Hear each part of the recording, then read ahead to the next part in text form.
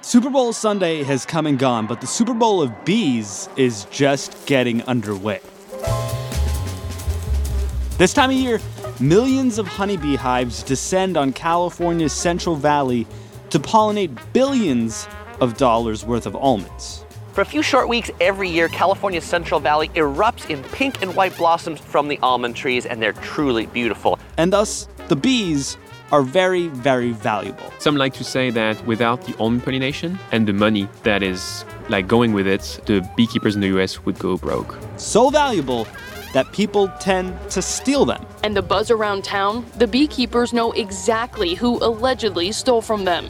The sting operation is ahead on Today Explained.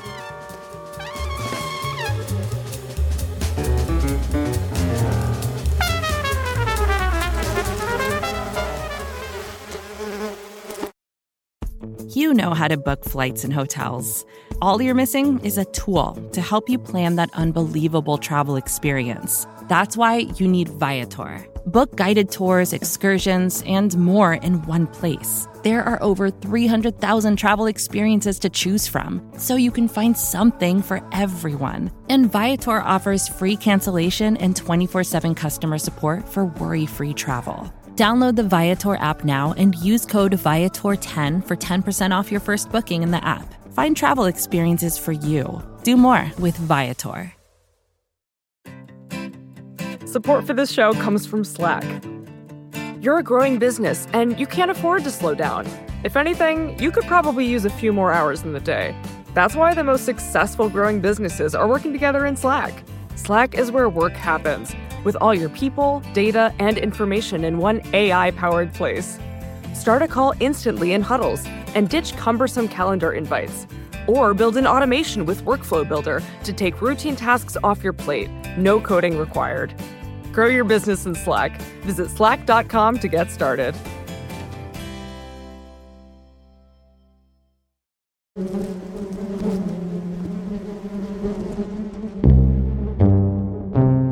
Today Explained, Sean Rameswaram here with Today Explained producer, reporter Halima Shah, who is here to tell us about the bees. Halima, what's up with the bees? Last year, I got really interested in bees after seeing these reports that a lot of frustrated beekeepers had been placing GPS trackers and Apple AirTags on their beehives. Huh. Because in the dark of night, people were stealing honeybees. A beehive heist in Yolo County ended with an arrest outside of Woodland. Sheriff's detectives turned up more than 70 stolen bee boxes from 6 different beekeepers. And there were reports of beekeepers maybe leaving hundreds of hives in a field one day and then coming back a few days later or even the next morning and finding that they were 20, 30, 90 beehives short. And the first thing I thought to myself was, why would you steal bees? How do you steal bees? Because wouldn't they sting you? I mean, I've never been stung by a bee personally, and that in my advanced age has me only more, hesitant to even go anywhere near a beehive. Yeah, I have been stung by a bee once in second grade. So it's really hard for me to imagine why somebody would do this and why someone would risk the trouble of getting stung. But it turns out that people steal bees for the same reason you might steal a bike in the city or, as you heard on the show last week, might steal cows or horses. The incentive is money. It's cash. There's a lot of money surrounding honeybees. This is Rowdy Freeman. He's a beekeeper. He's also a bee detective of sorts because he's the deputy sheriff in a county in the Central Valley of California. And he investigates a lot of these hive thefts. Of course, there's an opportunity for thieves to steal honeybees and turn around and make money off of those stolen beehives. Right now, California's Central Valley is having the world's largest pollination event. And that's why this is Hive Theft Central. Honeybees basically descend on the Central Valley because the Central Valley is the almond capital of the world. Be a pro snacker with a handful of heart-healthy California almonds. Honeybees love almonds and almonds love honeybees. The two businesses are very codependent. California produces 80% of the world's almond supply, and there's no other pollinator like birds or flies or even the wind that can pollinate almonds like bees can. But There's not close to enough bees in California to pollinate all of the almond trees there. So beekeepers basically ship hives into the valley. They show up on semi-trucks, and they rent these bees out to almond growers for pollination. What do they go for? What's the bee rate these days? It's in the neighborhood of $300 a hive. Okay, so real money. And in the weeks leading up to almond pollination, there's a lot of thefts. Here's an example of what happened to a beekeeper whose hives were stolen last month. He had 84 hives in a apiary, which is, like a holding location or a yard where honeybees are kept. He was getting ready to move those bees into an orchard under a pollination contract the following day. And someone came in the night before and took 84 of them. So 84 hives, we're talking like 84 hives at $300 a pop. We're talking like over 20K, yeah? Yeah, we're talking like 25 Gs. I'm just a little confused here. How easy is it to steal $20,000 worth of bees? It sounds really hard. So I went to the Central Valley in early February, just as pollination season was kicking off, to find out. What did you find? Are you now an amateur beekeeper? No, far from it, but I can definitely say that I've been to an apiary now.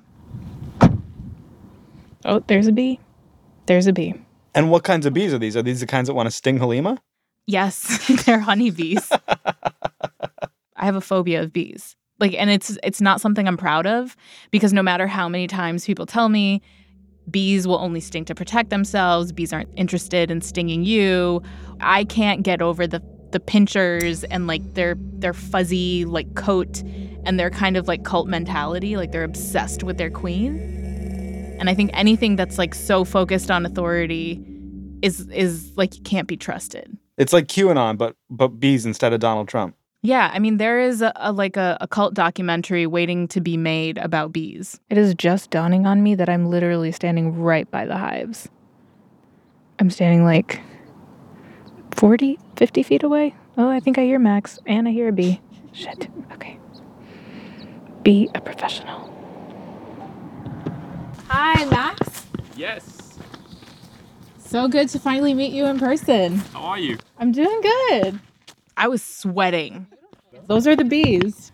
Everywhere you can see trees, you usually can see bees. Is this guy French? He is. His name is Maximilien Ebrard, Max. He's 31 and first started keeping bees as a kid in France. And he works with a beekeeping company called UBees. So let's go this way so we can, look at some suits that you can try on to make sure, you're protected. Yeah. And then if you want, we can pick some hives. I can introduce you a bit into the bee world. Okay, perfect. Sounds good? So I'm being all chipper here, but my head was honestly all over the place. I was remembering how when I was in elementary school, there was a close-up picture of a bee on my textbook. So I put a book cover on it. And my mom tried to get me to get over my fear. And she took my hand and put it on the picture of the bee. And I cried. Wow. So I was all over the place for this interview, which is why I asked this really stupid question. So when you put a bee suit on, do you wear the clothes you have on underneath? Yeah. The suit? Yeah, Okay. you don't get naked under the bee suit. Okay. What are you doing, Halima? Anyways, let's move on. So we walk over to the yard where the hives are kept. And each hive is basically a stack of 4 boxes on top of industrial pallets. Here we are. So let's see. So we want to pick one that's alive. And a standard bee box, when you think about it, has 10 frames in it. And those frames are lined up inside the box the way folders are in a filing cabinet. Okay, let's see. I'm going to try to crack the box. Let's see.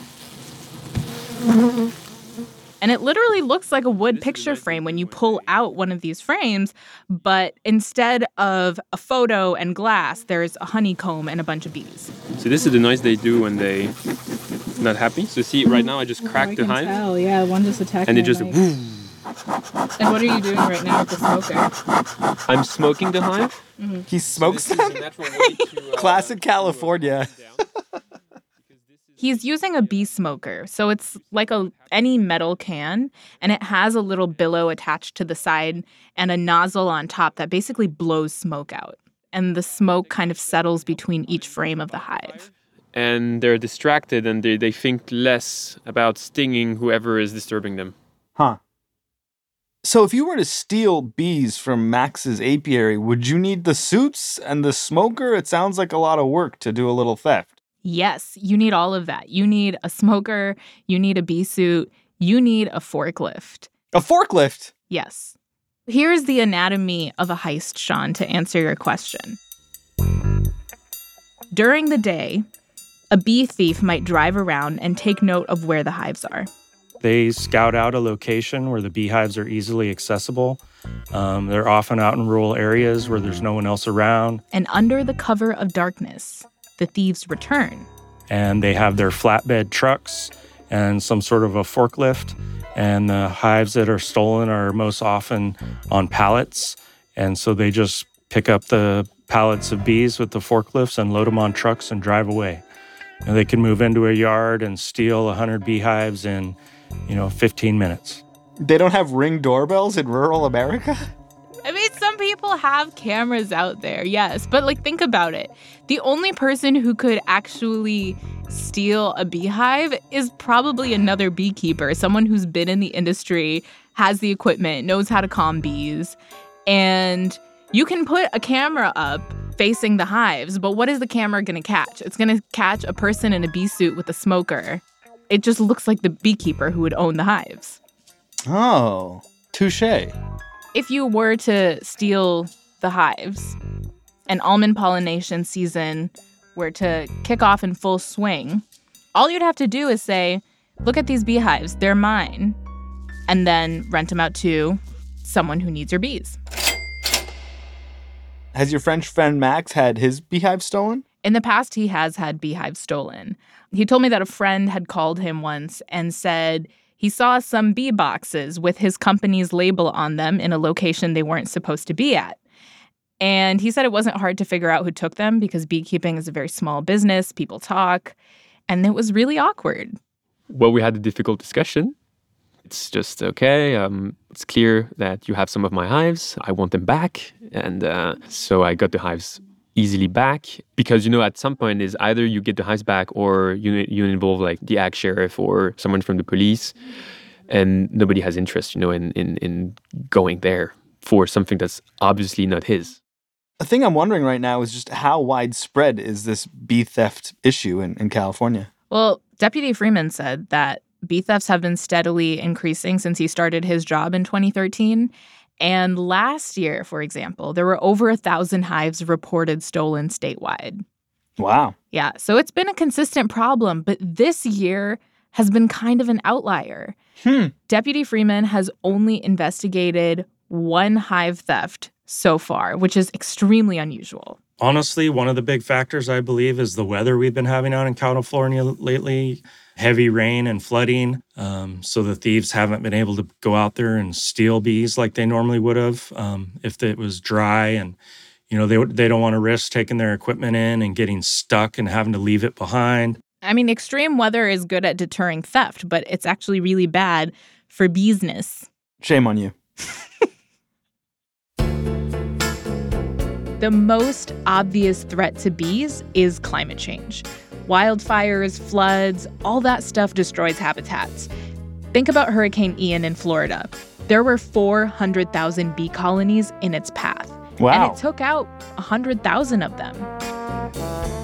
So what you're saying is that while bee theft is an issue, it pales in comparison to climate change. Yes, right now beekeepers are reporting that they're losing 40% of their hives per year. That is super far from sustainable, and that's not because of theft. That 40% is a really scary number because a third of every bite of food that a human eats has to be pollinated by bees at some point. And so humanity really can't live without bees. And with bees dying at such a high rate, there's some really big questions about how we continue to feed people. More with Halima in a minute. Support for Today Explained comes from Mint Mobile. Mint Mobile is so cheap that Mint Mobile knows you think there must be a catch. Mint Mobile says no, there is no catch. And for a limited time, their wireless plans are $15 a month when you purchase a 3-month plan.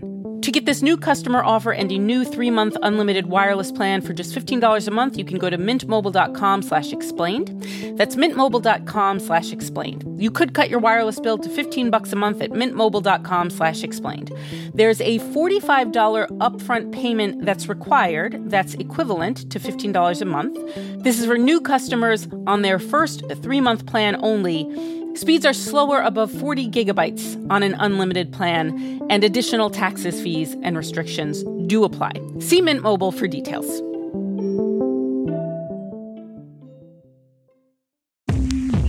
Support for Today Explained comes from Indeed. Hiring can be difficult. You can hope and pray and ruminate on how to find the perfect candidate, or you can turn to something more reliable, a smart piece of technology like Indeed's matching engine. According to Indeed, that matching engine is constantly learning from your preferences for job candidates, so it becomes more accurate over time. The more you use it, the better it gets. Indeed also lets you ditch some of the busy work, scheduling, screening, messaging. According to Indeed data, they have over 350 million global monthly visitors. They also did a survey that showed 93% of employers agree that Indeed delivers the highest quality matches compared to other job sites. Listeners of Today Explained will get a $75 sponsored job credit to get your jobs more visibility at Indeed.com/todayexplained. You can go to Indeed.com/todayexplained. Let them know you heard about Indeed on this podcast. Indeed.com/todayexplained. Terms and conditions do apply. Need to hire? Asks Indeed. You need Indeed.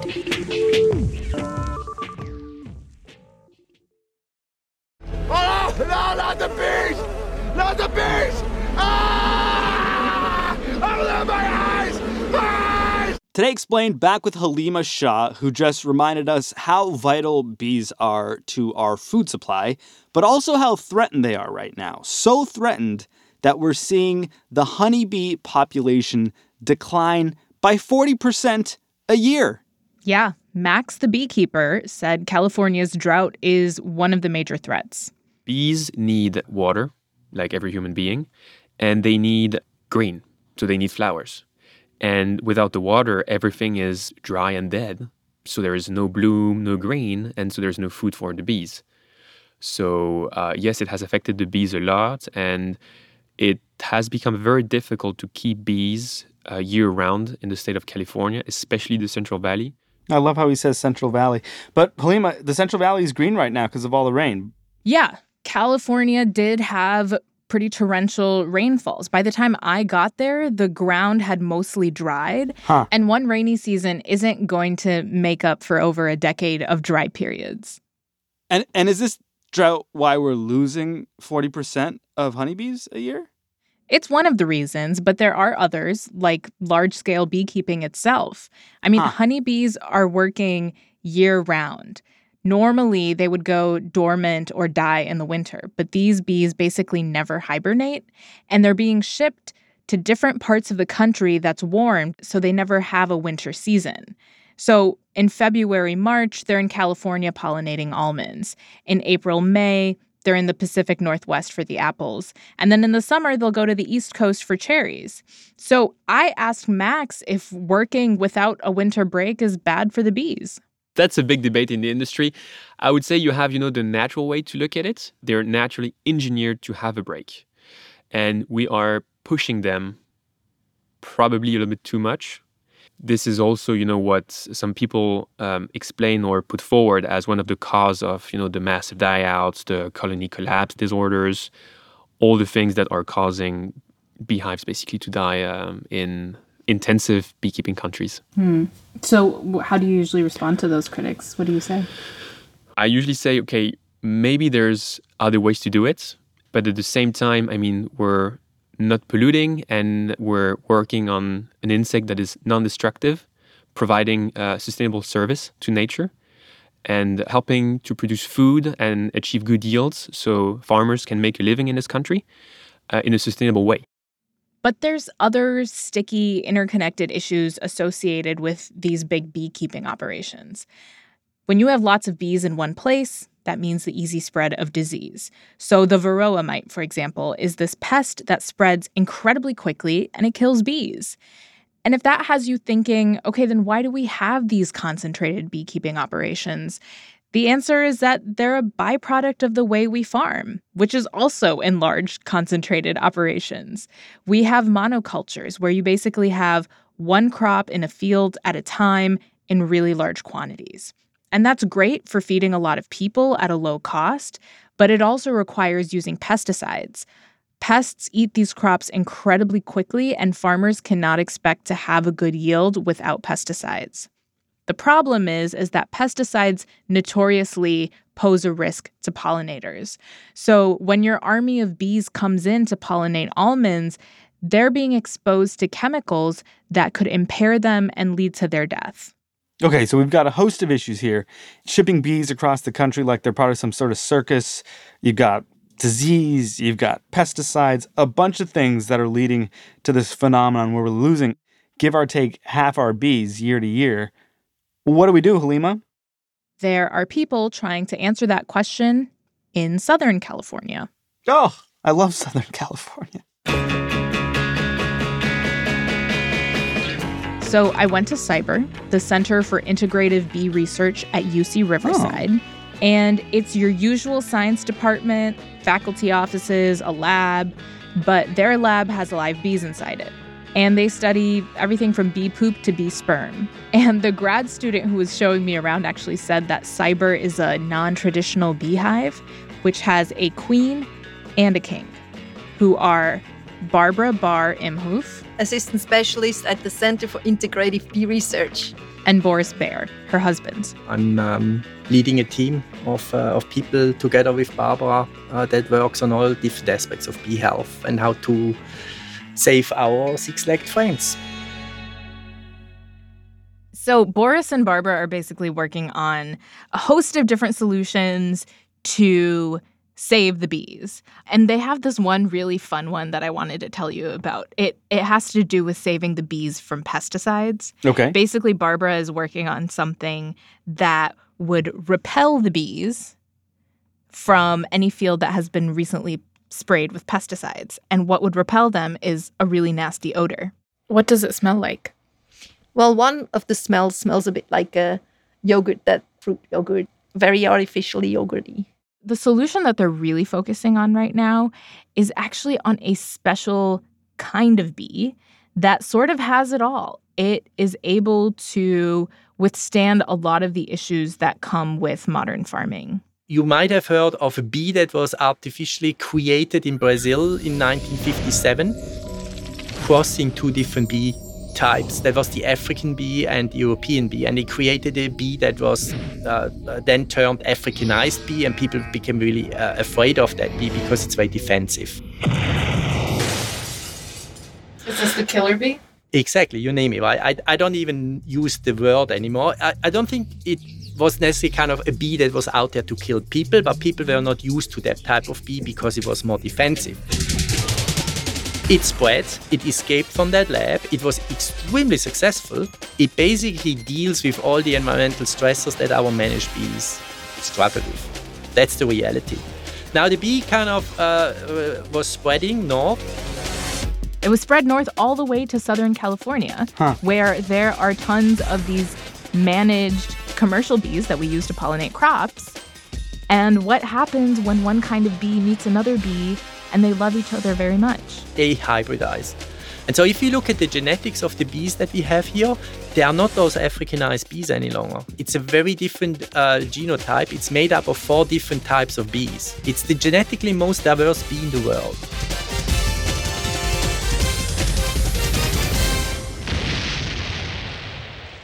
And these hybrid bees are nicknamed survivor bees. They don't really need human management to make it in this world. They're also from really warm climates, so they've actually never had a winter vacation. These bees actually can work year-round. And they're much less defensive than the original Africanized bee from Brazil, but they still have the resiliency of that bee, and they're especially resilient to drought. We suspect that they can upregulate certain proteins in their bodies to cope with heat, especially, so that will help them to cope with warmer temperatures in the hive better. These bees behave very differently. Our survivor bees here prefer soil, so they go underground. And that could be one of the adaptations of those bees to regulate humidity much more accurately. CyBER is basically looking into breeding more bees that have these adaptations. Huh. We start to kind of artificially inseminate them and propagate them. And then also some of the queens we have already started to give back to beekeepers so they can test them in their own hives. Halima, no offense to Boris and Barbara, but I gotta imagine there's lots of people like them out there trying to dream up solutions to deal with our bee crisis. How real is what they're proposing here? It's pretty real because survivor bees already exist in nature. The question is, will they be effective enough once they're propagated and released out into the world? And could there be unintended consequences? But you're right that this is not the only solution that's out there. Some people think technology is the answer and are looking to drones to pollinate crops instead of relying on bees. Did Boris and Barbara seem reassured that there were solutions out of this crisis? They did. Boris felt like the chaos of the pandemic actually made food supply and bees a much more top-of-mind issue. I felt that was quite traumatic for some people, that they realized, okay, food can't be taken for granted. Barbara and me, we are both from Europe. Our parents lived through the Second World War. They said that is exactly like what we went through during the Second World War. We got little coupons that we had to use to go to a shop, and we only got 30 grams of butter per month or whatever it was, right? So in that generation, it was still present, but then like there was this in between generations, and they got more and more used to it. It's just like everything is just available at all the times.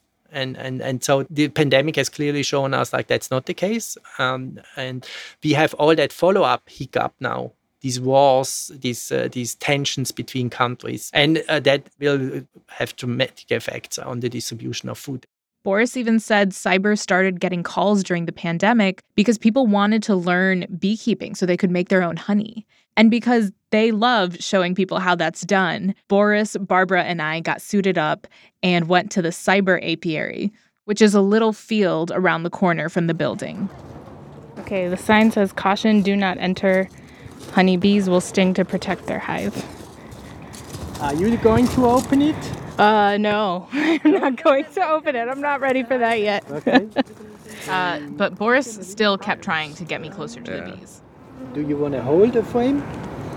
Ooh, oh boy. Okay. I hold your things. All right. Okay. She's now holding... I'm now live reporting from Riverside. I can do this? Yeah, you're a pro, yeah. So, you're taking over a frame, and how does that feel? I feel so powerful. I feel like I've conquered a new fear. They don't seem to mind me. Wow, you love bees. I don't love them. Love is a strong word. I just don't hate them. You know what that is, Halima? What? Progress. Thank you. Our show today was produced by Halima Shah. It was edited by Matthew Collette, fact-checked by Laura Bullard, and engineered by Paul Robert Mounsey. I'm Sean Rameswaram. Today Explained is on the radio in partnership with WNYC, and we are part of the Vox Media Podcast Network. The rest of our team includes my co-host, Noel King, our supervising producer, Amina Al-Sadi. We got Avishai, Artsy, Hadi Mawagdi, Amanda Llewellyn, Miles, Brian, Victoria Chamberlain, and Siona Petros. We had extra help from Jolie Myers, and we used music by Breakmaster Cylinder and Noam Hassenfeld. Noam helped me put together a little tribute to Efim, the Dream Shapiro. It was our way of saying goodbye to Efim, but we thought we'd play it for you too. The show is over. You are not obliged to listen to it, but if you wanna, let me just set it up. Efim was here with us 5 years ago, almost to the day when we launched Today Explained. At the time, he was our one and only engineer, and that's a sort of confusing radio term for a job that's essential to any audio program you've ever heard. What it means is that he makes sure everything sounds as good as it possibly can, always. Or, as Efim would say, he butters the biscuit. He buttered the lion's share of the 1,200 or so biscuits we've published here at Today Explained, and this week he's leaving us, but he's leaving a lot of butter behind. So thank you, Efim, and Godspeed. And as you hear now, he did a lot more than just butter the biscuit. Okay, let's see what's on the radio. Don't wanna work, I just wanna bang on the drum all day. Give it to me tight. A fever,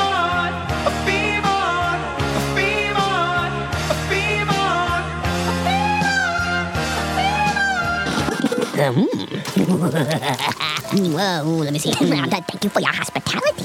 Ooh, and what else is in here? Rainbow fentanyl?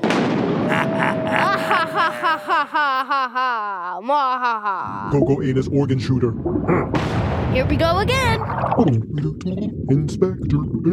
Dude, I'm getting Pop-Tarts for doing this. Just let me get my 15-minute break. Me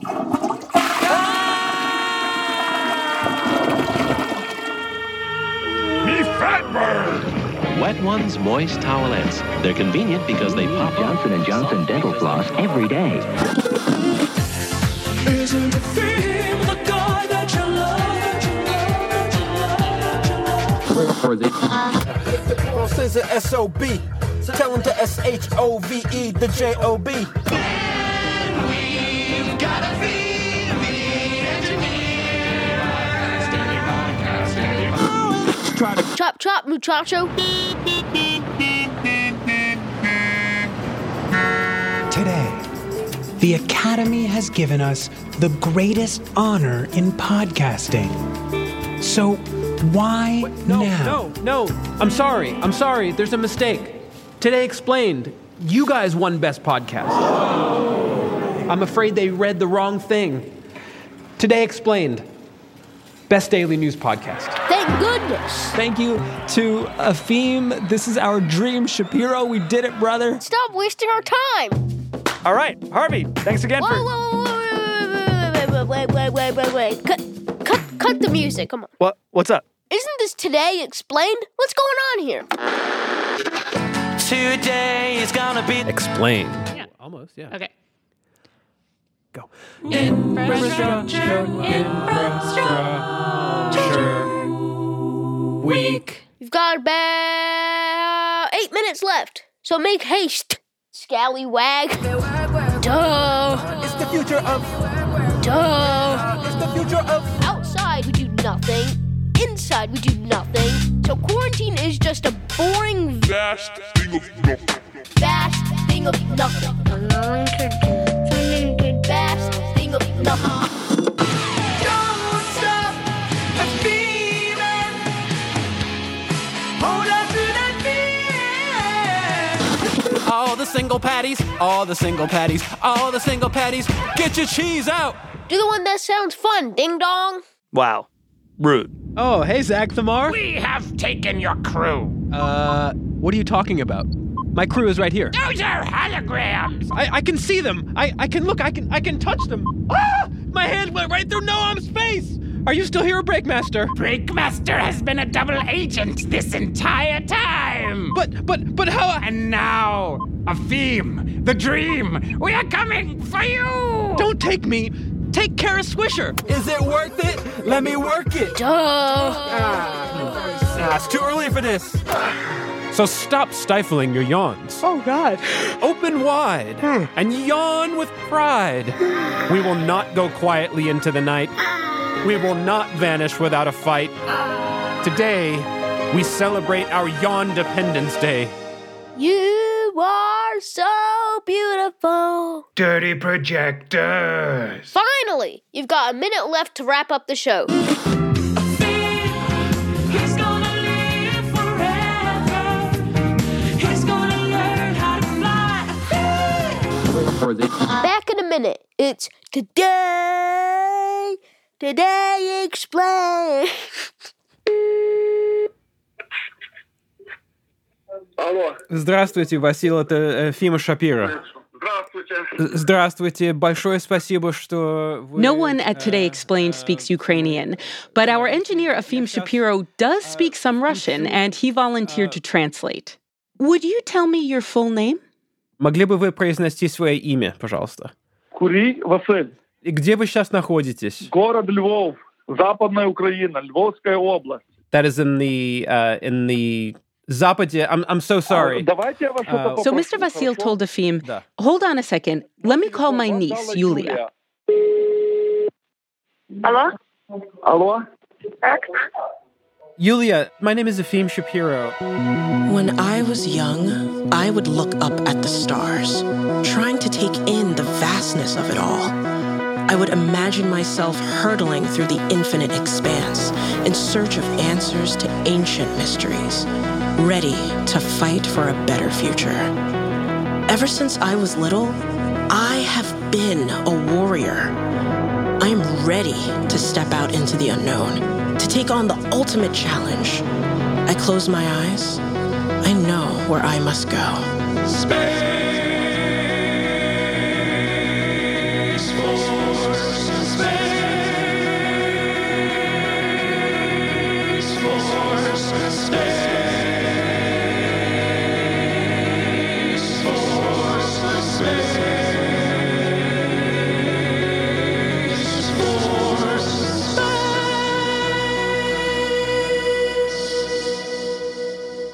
Goodbye forever.